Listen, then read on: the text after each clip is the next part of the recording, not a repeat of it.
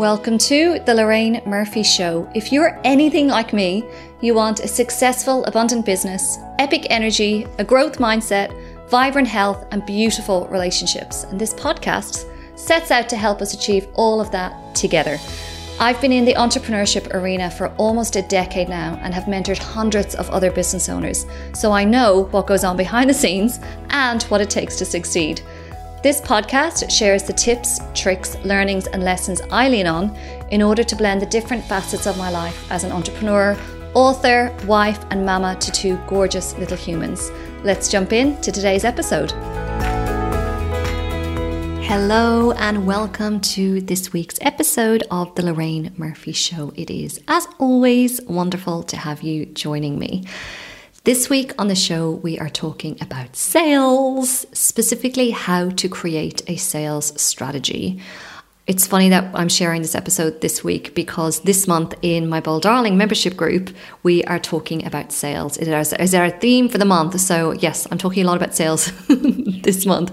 And as I have shared with the Bold Darling group, sales is the lifeblood of any business. However, it can also be the most intimidating element of entrepreneurship as well. It isn't a skill we're taught at school. It's not a skill we're taught at university. So for many business owners, when they find themselves starting their first business, they need to figure out a lot very fast when it comes to bringing the dollars in the doors. Thankfully, we have experts like Abby White in the world. She is one of Australia's most dynamic sales experts, as well as being an in-demand speaker and podcast host. With over 15 years experience in sales, she has assisted in the delivery of over $500 million in sales for her clients. So we are very lucky to have her on the show this week.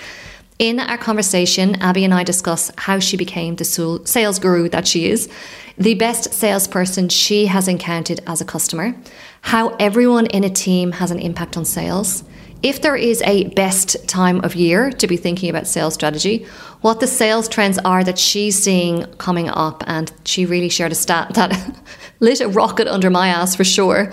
The best strategies for lead generation, her tips on converting leads into sales, kind of key. What to think about when investing in a salesperson, and I share my non-starter horror stories here as well.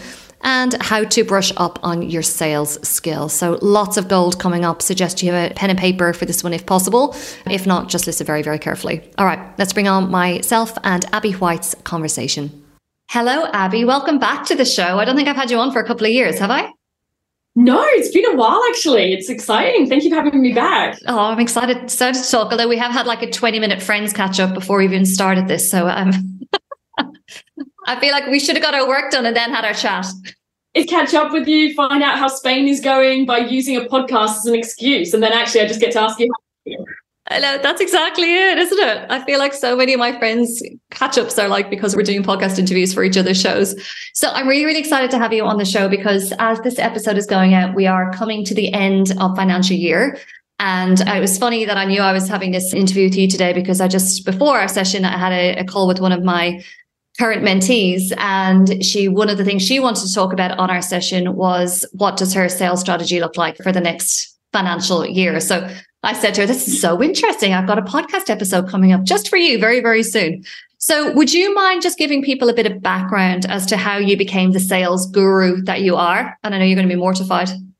It's so funny. Because I know how humble you are. It is actually weird. You sort of say sales guru and you have a moment of imposter syndrome where you're like, is that me? Is she talking to me? Oh, yes. Shit. No, like the pressure now that I've got to be a guru. So it's kind of interesting that like I don't think of myself as that. And I don't think any of us do. I think that's probably one of the challenges with women, but that's, hey, another podcast.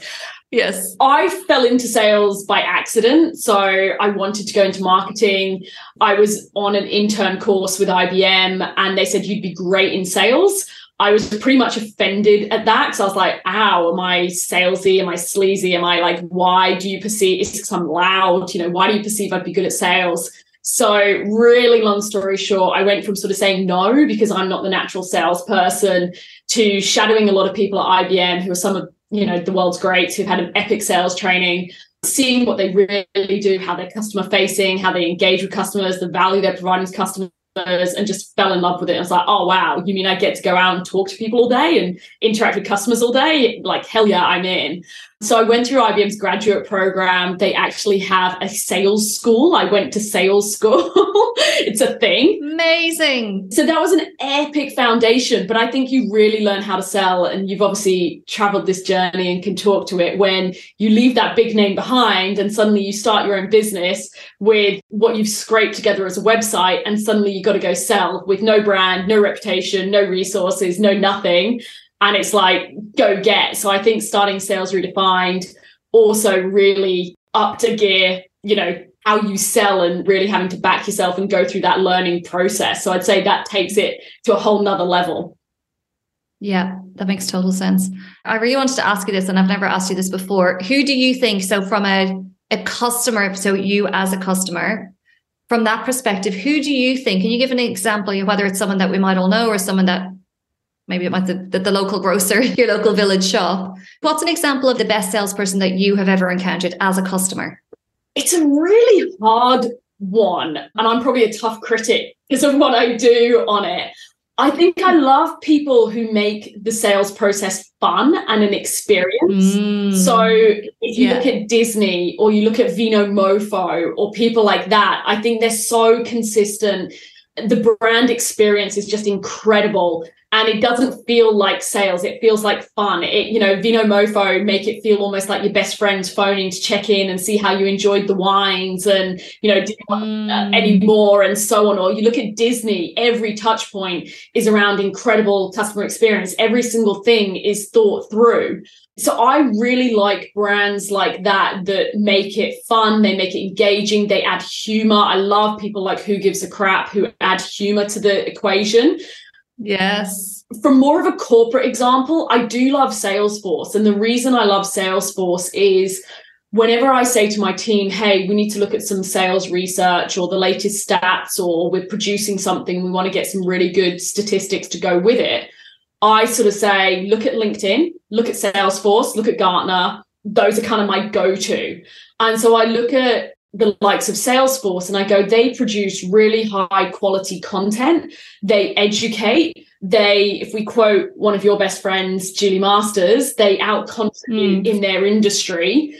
And I think they're very, very good at doing what I'm seeing working well right now, which is thinking digital first, but not digital only. So they do amazing high quality education and sell by educating.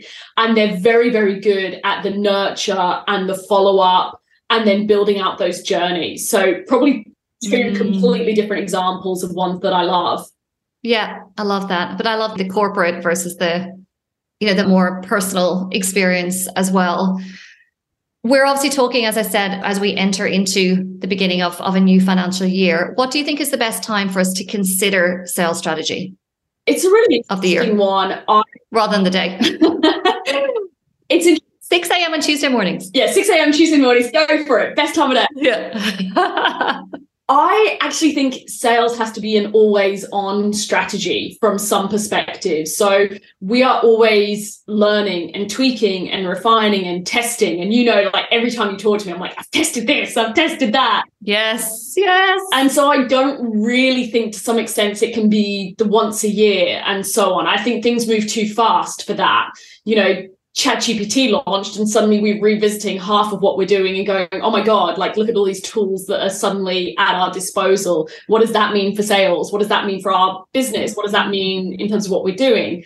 So I think to a certain degree, there's always analyzing, being curious, being aware, monitoring what's working, what's not, testing, trying, evolving as that sort of evolution. However, I do really like, and I sort of really learned this from you, that level of that quarterly planning to look at.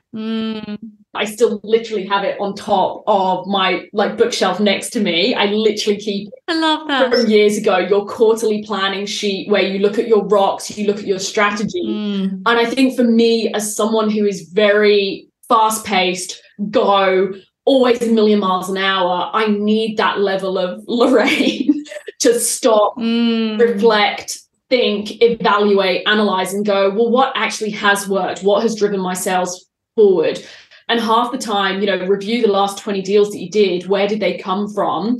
Mine are always evolving and always changing. And sometimes you look at it and go, oh, wow, that's not what I thought it was going to be. So I like that level, and this is probably a discipline I've learned from you, to sort of stop, reflect, and plan. And I think we are at a great time now to go, okay, well, FY24 coming up, how can we actually do that quarterly planning before, and annual planning to a certain extent, to go into the next year?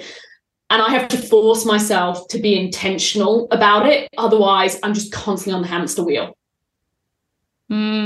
Yeah, I love that. So really what we're saying is, and just so for anyone who's listening who doesn't have the context of what we're talking about, every quarter I create a quarterly plan for my business. So it's a 90-day plan, and it comes from Vern Harnish. He wrote a brilliant book called Mastering the Rockefeller Habits, and he wrote a follow-up book 10 years later called Scaling Up. And he talks about the importance of a pulse for our organization. So if we are every 3 months as business owners reviewing, okay, what went well last quarter, what could be improved, all the things, and then we're planning forward for the next 3 months, it just means that we're pulsing on like a 3-monthly basis. And it's really simple. It's like having a quarterly business plan that's got 5 rocks, which is essentially like your 5 big key thrusts for the quarter ahead, your priorities. So essentially, Abby, what you're saying is that sales strategy, it's not like there's a perfect time to do it. Obviously, coming into the start of a new financial year is a great opportunity. But really what you're saying is that we almost want to bake that sales review and that sales planning forward into our quarterly planning. Yeah, I think it's a great time to do it now and use, like we all do, use the new year, new financial year. It's a great excuse. It's a great excuse to stop and reflect and do that planning and use the structure like you've outlined. But I think it's then not putting it away in the filing cabinet like I've done before, if anyone still has a filing cabinet. And yeah, I've done it before. I do my plan for the year and it's set and forget and you move on. So it's actually how you constantly coming back to it and living and breathing it rather than tick, done for the year, see you next year. Yeah, 100%. That's so good. And I know for me, when I do the quarterly planning process, generally one is around sales, whether that's a new product that I'm about to launch or it's an existing product like with Bold Darling.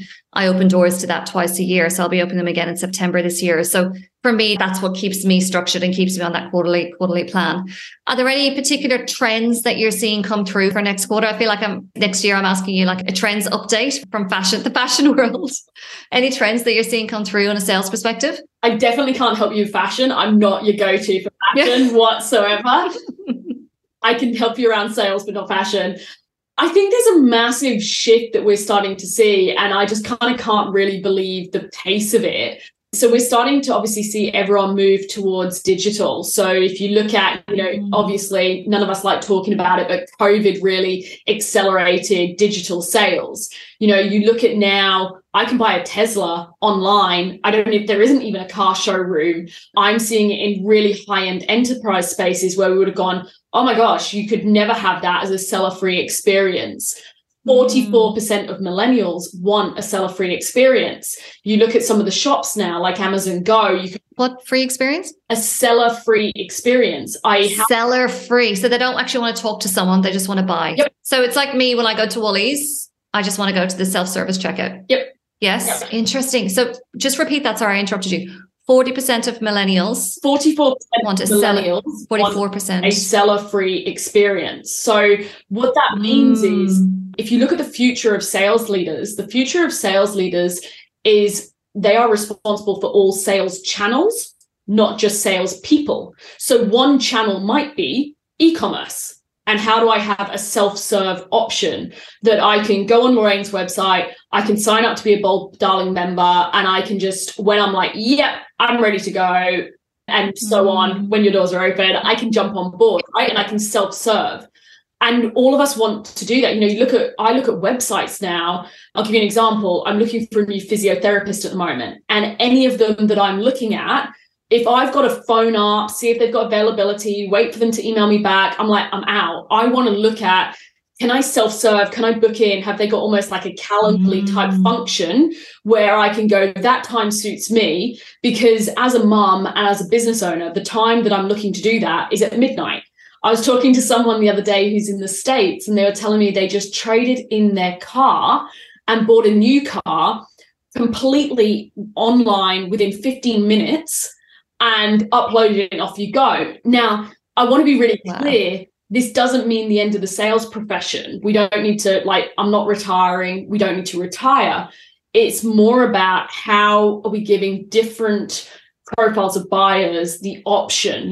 People want to reach us now on over 10 channels. So I might want to just pick up the phone and speak to a human and speak to you.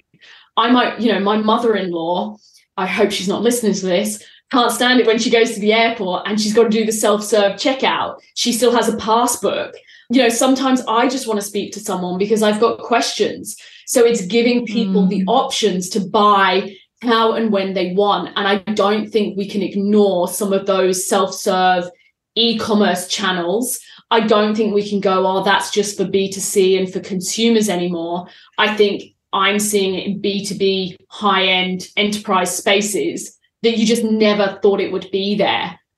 Some of the technology we're seeing coming in, ChatGPT got, I hope this fact's correct, got 100 million users, I think it is, in the space of a few weeks that took Instagram years to do. And then you look at how that technology is then going, wow, I've just got this awesome virtual assistant. And so I think that's changing some of the sales process. So I think if you look to trends, it's kind of really looking at how is digital shaking things up and thinking about e-commerce, self-serve, and so on. How is technology shaking things up? And you don't have to be super duper technical. A lot of these tools are really inexpensive, really accessible. There's amazing YouTube videos you can watch to figure them out. And I think that those sorts of things become your sales virtual assistant that say, hey, Lorraine, you've not spoken to Abby in a while. You should reach out. Hey, Lorraine, so-and-so hasn't bought in a while. You should reconnect with them. Or, hey, Lorraine, they got Bold Darling, but they didn't get your personal development program. Maybe you should consider that.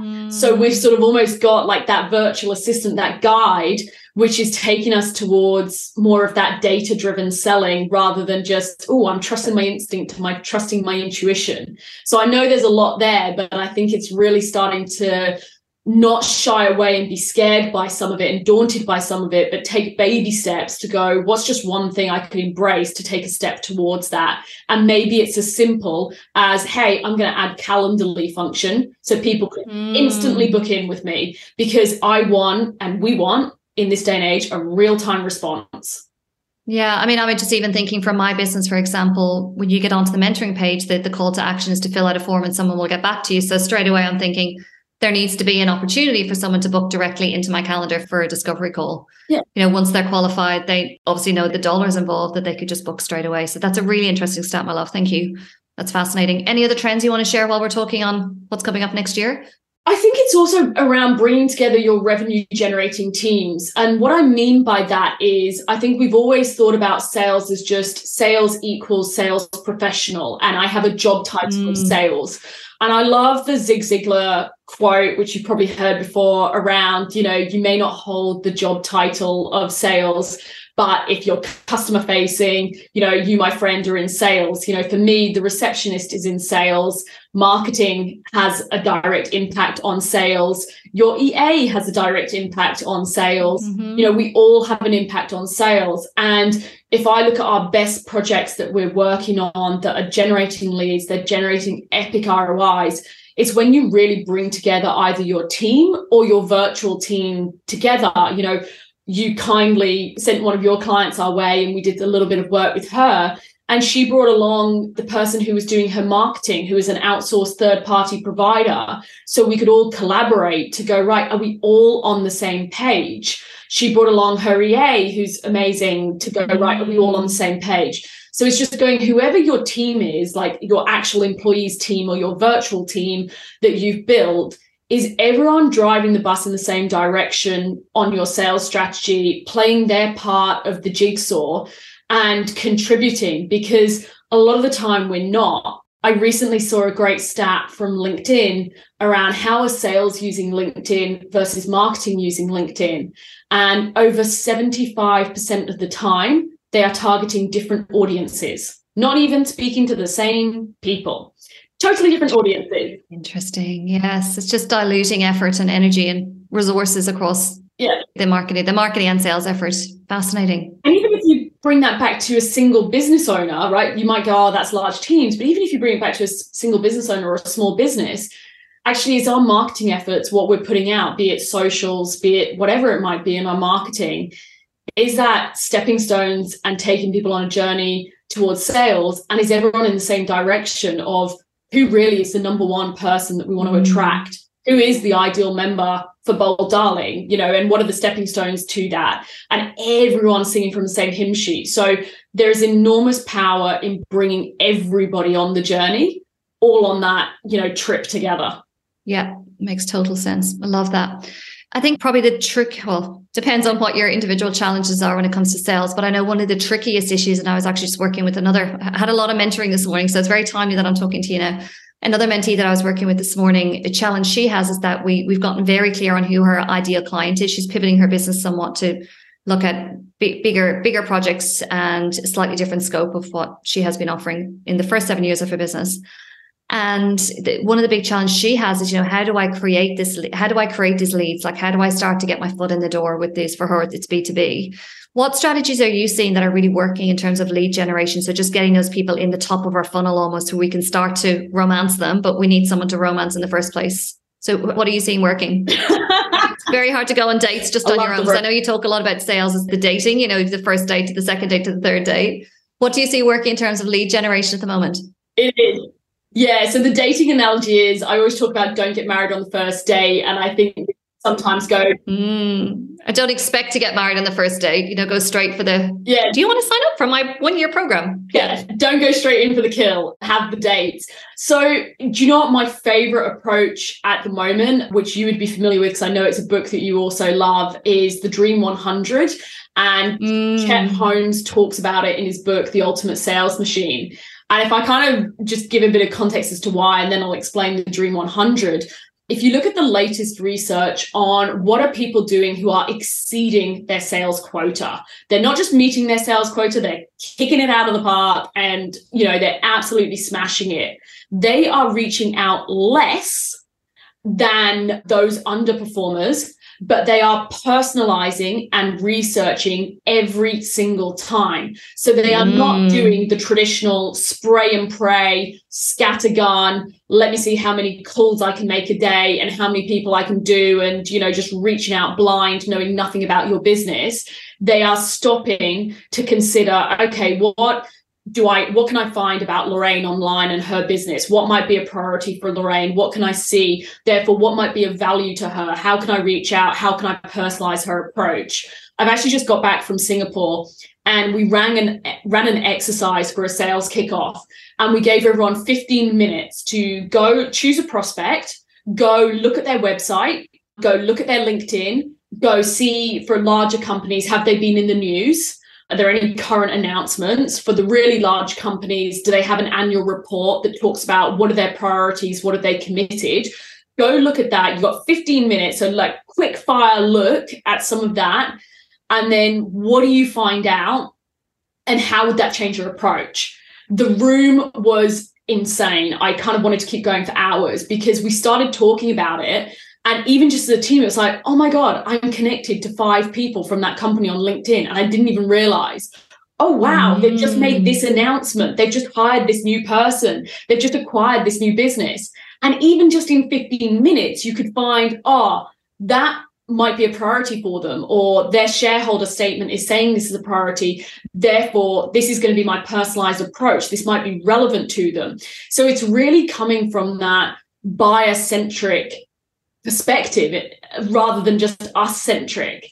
And so if you look at the Dream 100, back to that, the Dream 100 is going in a year or 2 time when we're reconnecting, who are the 100 clients that you would just love to have and be working with? And the effort is worth the reward of dating them. Because if you look at the market, what's the 80-20? Who are the 20% of customers who have 80% of the spend in the market? And if we win those ones, that's really where the action's at. And then rather than scattergun, we just have a really structured approach to continuously be turning up, adding value, turning up, adding value. So it's more of a, if you've heard of the term, like account-based sales and marketing approach, where we individually go, what's important to these clients or these prospects? What can we find out about them? And then how can we have an individual approach? Now, the reason 100 is because statistically speaking, only 3% of your target market are ready to buy at any one point in time. So you need a bit of volume. But let's just bring this back to basics. It's kind of like batch cooking. I'm not good at it, you are, but it's going, okay, well, if I come up with my FY24 sales trends, how can I actually share that with multiple people? But I can just tweak and refine my email or my message a little bit for each of them. Maybe I look at the sales trends, but then I do a little tweak and refinement for the retail industry. So it feels personalized, it feels bespoke. But in terms of work, I'm not literally going through 100, having to do 100% tailored. I'm getting a bit of economies of scale.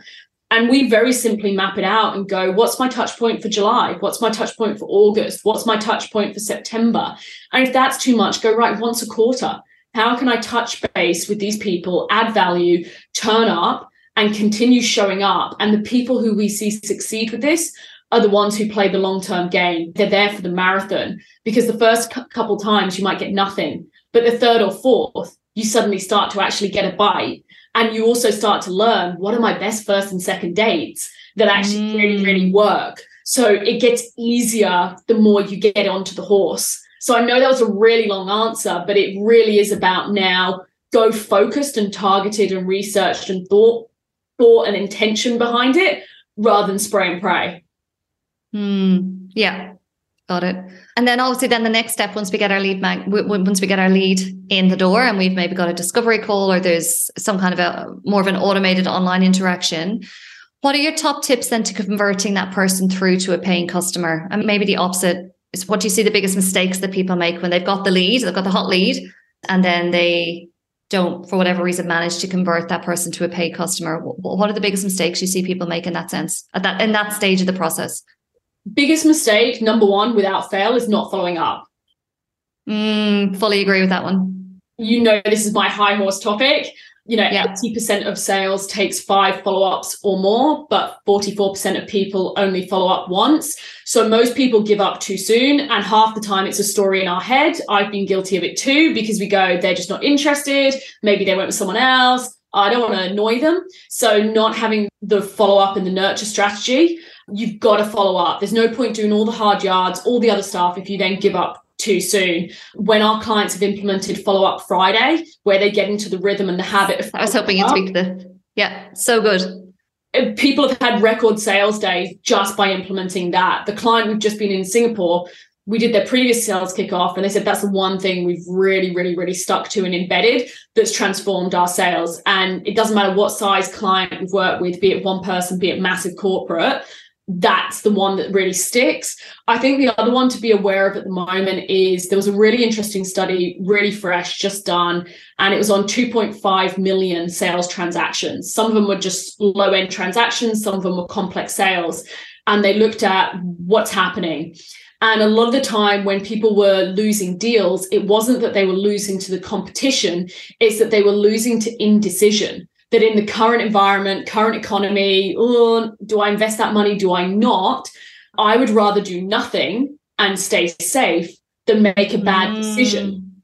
So to get someone through indecision, how do we have the right social proof, the right credibility? So for me, no proposal, no nothing should go out the door without screaming social proof and credibility. So if I look at Bold Darling, I can see, these are the awesome testimonials of the women who've been on Bold Darling and love it, to then go, oh, wow, this sounds amazing. This sounds like exactly what I need. And I therefore feel confident to buy, that I'm not going to make a mistake. So I think if I was to just sort of, pick on a couple, those are sort of 2 to really consider. Yeah. And just to unpack for people what Follow-Up Friday is, very simple. It's 15, 30 minutes. That's put in your calendar every Friday. I would kind of tend to do it mid-morning. I think that's the best timing. And it's just following up with anyone you've got an outstanding proposal with or a follow-up with or whatever it might be. And it's just checking in. We did this as a team in my first business every Friday. And yeah, you're right. Fridays would be our biggest sales days just because we took the time to follow up. Yeah. It's awesome. And it's a great feeling going into the weekend as well with a couple of new clients under your belt as well. Absolutely. And I want to talk to you about maybe a bigger business or maybe more of a corporate, a large organization who are not so much corporate with this one, but if someone has a smaller business and they're looking at bringing on their first salesperson, What are some considerations that they should keep in mind for that? Because it's a scary step, I think, for a lot of business owners to do that.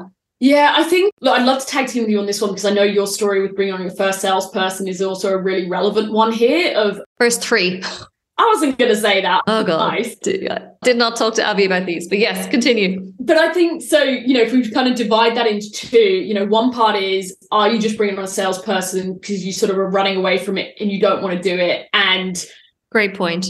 I think you talk to that. Do you want to go first with that one? And then I'll dovetail with some of the other founders. Yeah, for sure. So I was probably a year into my first business and decided that, okay, that's it. I need to start outsourcing sales. So I brought someone into the business who had an IT background. I mean, honestly, what the fuck was I doing? But anyway, brought him in. He didn't work out. I think it was probably about 2 months down the line, realized that he wasn't going to work out. And then brought in another person, maybe 3-4 months later, who did have a sales background, but not necessarily in our space. And again, just didn't get the wins on the board, had to wrap that up before her probation ended. And then took me a year then to bring on someone else because, of course, I hadn't learned the lesson the first 2 times. So I actually decided to really double down and hire someone who would double the salary of the second salesperson that I hired. And yeah, the day after his 3-month probation finished, he told me that he was going to go and work in another business. And I lost my money with the recruitment consultancy and all the things. It was an absolute nightmare. So I think for me, my motivation for doing was very much to get away from sales. And after that happened with that third salesperson, what I decided to do instead was, and I kind of had this come to Jesus moment of going, like, Lorraine, you actually really enjoy selling. Like you enjoy getting out there. And as Chet Holmes said, I know you've referenced the Ultimate Sales Machine book as well. And he talks about sales as being the opportunity to make new friends. And I really did enjoy the sales side of it. So instead of me trying to outsource sales, instead what I did is I brought in an account director who managed more of kind of the operations side of the business, looked after the team, looked after the influencers that we represented, looked after our clients, which freed me up. Like 80% of my time was freed up in order to actually go and pursue sales. So I didn't. And then she started selling as well. All of our team had sales targets, even if they were, relatively junior in the team. So that's how I operate until I sold that business 5.5 years later. So yes, that was my learning. Over to you. So I think a great thing of that is around, even as a business owner, you are always, if you're a business owner, even if you're a CEO, you're an MD, it doesn't matter. You're in a senior leadership role, you're always going to be brought into sales because there's always going to be that relationship. So and there's a certain level, even if you do have a team that's selling, there's going to be a certain caliber of deal that needs you to get it over the line. Exactly. Or people wanting to meet you and so on. So I think there's that of, are you doing it to escape and to run away and sort of, avoid it because sales is dirty and yuck? Or, actually, are you at a point in business where you need a salesperson and so on? I think there's a couple of things for me. Firstly, making sure everyone in the business is responsible for sales. We have a scorecard as a business, and everyone in our business, even my graphic designer, every single person has a responsibility that they play a part in our sales journey. How is the graphic designer doing the socials and the graphics for our new program that we've just launched? And how is she contributing to that? How is she making sure it's popping and it's eye-catching and it stops the scroll? And she's really putting our best foot forward with that branding and it represents what we want. So every single person can play a part on the journey. It's not just me that is responsible for sales. Everyone has a part. And then also, have you set up the foundations to make that person successful? Because even if I came and sold for you tomorrow and I've got a 15+ year career in sales, I still need to know, who is the ideal member for, I keep using Lorraine as an example because it's easy for us because we understand it. Yeah. Who's the ideal member for Bold Darling? Who is it not the right person for? And we should say, no, sorry, not the right fit for you. What are some great stories, some great examples, some great testimonials that we can share? How do you typically convert and win? What's the stepping stones? What's the dating journey that people are on? If people have an objection to Bold Darling, what is it? And what do I say? What's the best way to navigate that? Because on average, it takes 9 months to bring that salesperson up to speed and start adding value to your business. So how do you shortcut that journey by building your sales playbook to shortcut the process and set them up for success? And so I think that's a huge part of it. One, getting everyone in your team is revenue generating and has a part to play. And 2, if you are bringing on a dedicated sales role, set them up for success. So the IP of the business and sales process isn't just all in your head. I love that. And just so we're clear, my dear, are you saying that your graphic designer has a sales target, or he or she is just more aware of the part that they play in the overall sales process and how they contribute towards it? Good question. She doesn't have a target, i.e. go bring in X thousands of dollars, but she has a part to play in terms of, this is our rock, to use your language, like this is our goal. Yes. What is her part in the story that she needs to contribute towards to get us to that goal, i.e. everybody plays a part in getting us to that goal. Yeah, got it. So it's like almost like they can see what part of the process they are. Yeah. Like they know what their bit that they step in and they do it. Almost like a relay race that they know, okay, when they have the baton for sales, this is what what's expected of them. I love that. If someone is, maybe they own their own business or they're part of a bigger organization, they're part of a sales team, what can they do, you think, to brush up on their sales skills? Because it's a weird one, isn't it? No one really, it's quite hard to actually seek out training on sales that isn't selling online, or it's quite difficult to find more of a kind of a more well-rounded way to sell. Yeah. To teach us how to sell. The first thing I think for me is around continuous learning. I'm a massive learning junkie, and I think that you really are. I love it. I'm just addicted to it, and I love it. And I think that you have to be, because look at how fast it's changing. This year for me on sales has dramatically changed. We're seeing massive movements. So I think there's a level of continuous learning. You can't just do, once a year, I'm going to do that course and that's it, tick, I'm done. Or for larger teams, we're just going to do our sales kickoff, tick, we've done enablement for this year. Like, how are you continuously investing in your team, investing in yourself? And, you've got ongoing learning. I think for me as well, something that I try and do is I also try and seek out, the best of the best. Who do I think is, I said to you earlier before we started recording, we've been looking at a membership. So I sort out, who do I think are the world's best in memberships? Okay, cool. How can I go study from them? So seek out the best of the best. And sometimes I think with sales, it's not necessarily always obvious. Like, I don't read a lot of the sales books, which surprises most people. I actually learn loads by learning from different left fields. So, for example, we've got Maz Farrelly on one of our programs that we're doing, who launched the X Factor. What she can teach you about standing out from the crowd, grabbing attention, hooking attention, turning attention and engagement into action is insane. Why would you not learn from a TV producer whose content's had 8 billion views? So I think there's also really interesting learning to be had by also just looking outside of the envelope a little bit. And I think that's where you get such fresh inspiration as well from all different places and all different ideas. And you were chatting to me about, before we started recording, about the program that you offer, which is Rev Up. Could you just share a little bit about that as well? Because I think it very much speaks to that continuous learning, because it's a 12-month program. Is that right? Yeah, so we launched Rev Up, which was looking at, okay, how do you rev up your sales? Yeah. What would you do? What's the magic answer? And we started just literally plotting out, okay, what would be the journey and the pathway we would take people on? And we built it into the system that we're calling the Rev Up system. And what we did was we went exactly what I'm sort of talking to and going, well, who do we consider the best? If we're doing around social selling, then I want LinkedIn to teach the month on LinkedIn social selling. There's nobody better. I want Maz to teach standing out from the crowd. I want Jules, who is one of your really good friends, to teach influence and being a thought leader. So we got together all who we consider for the topics we wanted to cover, the best of the best, put it into a 12-month program that then we can bring the masterclasses to people, but also bring your revenue generating team to learn together, go into breakout rooms to then go, how do we execute on this?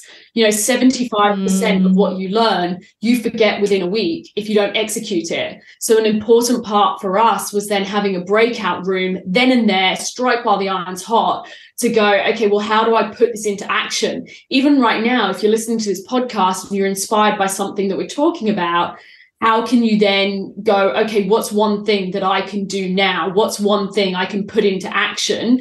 Because that's where the magic's going to happen. That's where you're going to get the value from listening to Lorraine's podcast. Yeah. So we wanted to do. And just get that momentum, just taking that one tiny step, even if it's booking in time to actually work on your sales strategy for next week, booking that time in next week. I think just taking those tiny steps they get you that momentum. We can't get that momentum without taking those first tiny baby steps. Yeah, what's the first obvious step you can take? It's, grade one, and then building the habit. Something I still have in my diary from you from years ago was when you talked about the fact in your diary you have MITs and you do your most yes tasks. I still have that in my diary, but you've got to take that step to then see that come to fruition. Yeah, so true. And just, based on that, what is one thing that you would like people to do as a result of listening to this episode, this conversation with you? I think don't shy away from sales. If you've been in the camp of having a sales allergy, feeling allergic to it, don't shy away from it. Become best friends with sales. And I think also take a first step, because if there's something that's inspired you from this podcast, what's one thing you could do today? What's the one first obvious step to put it into action? Maybe it's popping Follow-Up Friday in your diary. Maybe it's putting Lorraine's one, your MITs, your most important tasks in your diary. What's one thing so that you can just start building that momentum from there? Yeah, I love that. And I know that's the thing. I think particularly with sales, it can feel like a really overwhelming area. So it's just taking what's the tiniest step that you can do. Like you say, just if you only start following up with potential clients and customers on a Friday, I mean, that's one thing that you'll be doing that you weren't doing beforehand. And the kind of knock-on effect then is 3-6 months down the line, you've got more work coming in and then you're feeling the benefit of it. But I think with sales, it can be tricky. And I don't know if you'd agree with this, Abby. It can be tricky to get those actions in that you straight away start to get results. So sometimes it can feel like more of a long burn. So I think it's also an element of keeping the faith as well and trusting that all the hard work is going to pay off. Yeah, sales is like going to the gym. You want a six-pack straight away and that toned beach body straight away. And unfortunately, it's a bit like going to the gym where you've got to keep going and then it feels like, it's not working. I'm not, toning up. Why am I doing this? Yeah. And then all of a sudden it kind of starts to come good and starts to come to fruition. But even, we did a challenge with people recently and said, go reconnect with 20 people you're overdue a catch up with, you want to reconnect with. I have not had a single person do that challenge and not come back with fresh conversations, new opportunities. So some of it can just be so simple, so effective. And that's really quick. You could contact 20 people within the next week and you could have fresh opportunities in your pipeline within a week. Yeah, love that. Love that. And it's amazing, isn't it, when you do that kind of thing and then you do the reach out and then you hear back from maybe it was an email reach out or text reach out, whatever. And they say, that is the strangest thing. I was just thinking about you. Yeah. So I think it's just about owning that and being proactive, I think is really key. So thank you so much. Do you feel like there's anything that we missed? I feel like we've had a very fast-paced, wide-ranging conversation around sales. Is there any kind of really obvious points that you feel we've missed during this conversation? No, I think we've captured a lot of it. I think we've solved a lot of world peace in a short period of time. I'd actually say, one of the really good ones, and this is a shout out back to you, is actually going back to, one thing I learned from a lot of your books actually was some of those small practical habits of how you're setting yourself up. Because I actually think a lot of the key to success in sales isn't always thinking about what are my sales skills. It's also going, have I put aside the right time, put aside the right habits that then actually can build that momentum. So Get Remarkably Organized for me was the one that actually made me go, right, I'm putting out that time dedicated to doing the prospecting or dedicated to the 100 or dedicated to the MIT. So I think even, a lot of your audience might have read that book, going back to those fundamental principles to help you then execute some of what you've heard today. Yeah, love that. So the Revel program is opening up until when? I'll pop it in the show notes as well, but just let us know before we go. We are open and we're closing on the 30th of June and we're kicking off in July as a cohort, as a team all together and going off on a 12-month journey together. So yeah, if that sounds like it's of interest, feel free to check out the link and yeah, we'd love to have you along. Amazing. And sorry, I didn't ask you, my love, who's it for? Can you just spell that out for listeners as well? Yeah, so at the moment, we've got a mix of people who have joined us. Predominantly people are in B2B industries. We have got some lovely B2Cs joining us and we adapt it for them to make sure they're getting an outcome. The people I think who have seen the most value from it have been someone who might be a business owner or a leader, and then also bringing along their salesperson, perhaps, if they've got a marketing person, and really bringing together that revenue generating team. Now, we've had some business owners that just come themselves and one other member of their team. And we've had some massive behemoth corporates who have ended up putting together a little project team that have come together. you can kind of make it your own journey, because when we do the breakout rooms, you go as a team, or if you're by yourself, you go and connect with other owners. But predominantly it's been teams that have been joining us on their journey, and a great opportunity away from the rat race and the day-to-day to really spend that time together, focusing on what are we going to do moving forward and how do we execute our learnings, and that dedicated time away from the whirlwind of the day. Yeah, just so hard to find. So I think it's important that, if you can ring fence that for people, I think that makes a huge difference. I know that's what members of Bold Darling talk about, the 3 sessions that we get together for live and then the 1 pre-recorded session. It's basically forced time on their business, which I think is the hardest time to find. So I think what you're talking about is that forced time on sales, which I think would be great if everyone could create for themselves, whether it's as part of your program or on their own as well. Thank you so much for sharing today. I will obviously pop all your deets into the show notes so people can come find you and find out more about the Rev Up program and where you are on Insta and website and all the things. That was the brilliant Abby White, aka Sales Guru. To find out more about Abby's work, you can go to her website, abbywhite.com.au. And as she mentioned, her Rev Up program is beginning soon. To find out more, go to salesredefined.com.au/rev-up. And Abby has very kindly given us a code. So if you use the code Lorraine10, Lorraine10, you'll get 10% off each month of the program. You are welcome. Thank you so much, Abby, for so generously sharing all of your advice with us this week, and look forward to coming back again for another episode next week. Please do remember to subscribe to the podcast so you don't ever have to miss an episode. I am always keen to hear your thoughts, questions, and requests for future topics on what I share here on the show. So please do reach out via my website, lorrainemurphy.com.au, or connect with me on Instagram at Lorraine Murphy Mentor. I would also love if you could rate and review the podcast, as it helps even more brilliant listeners like you find the show. Thank you so much again for listening this week.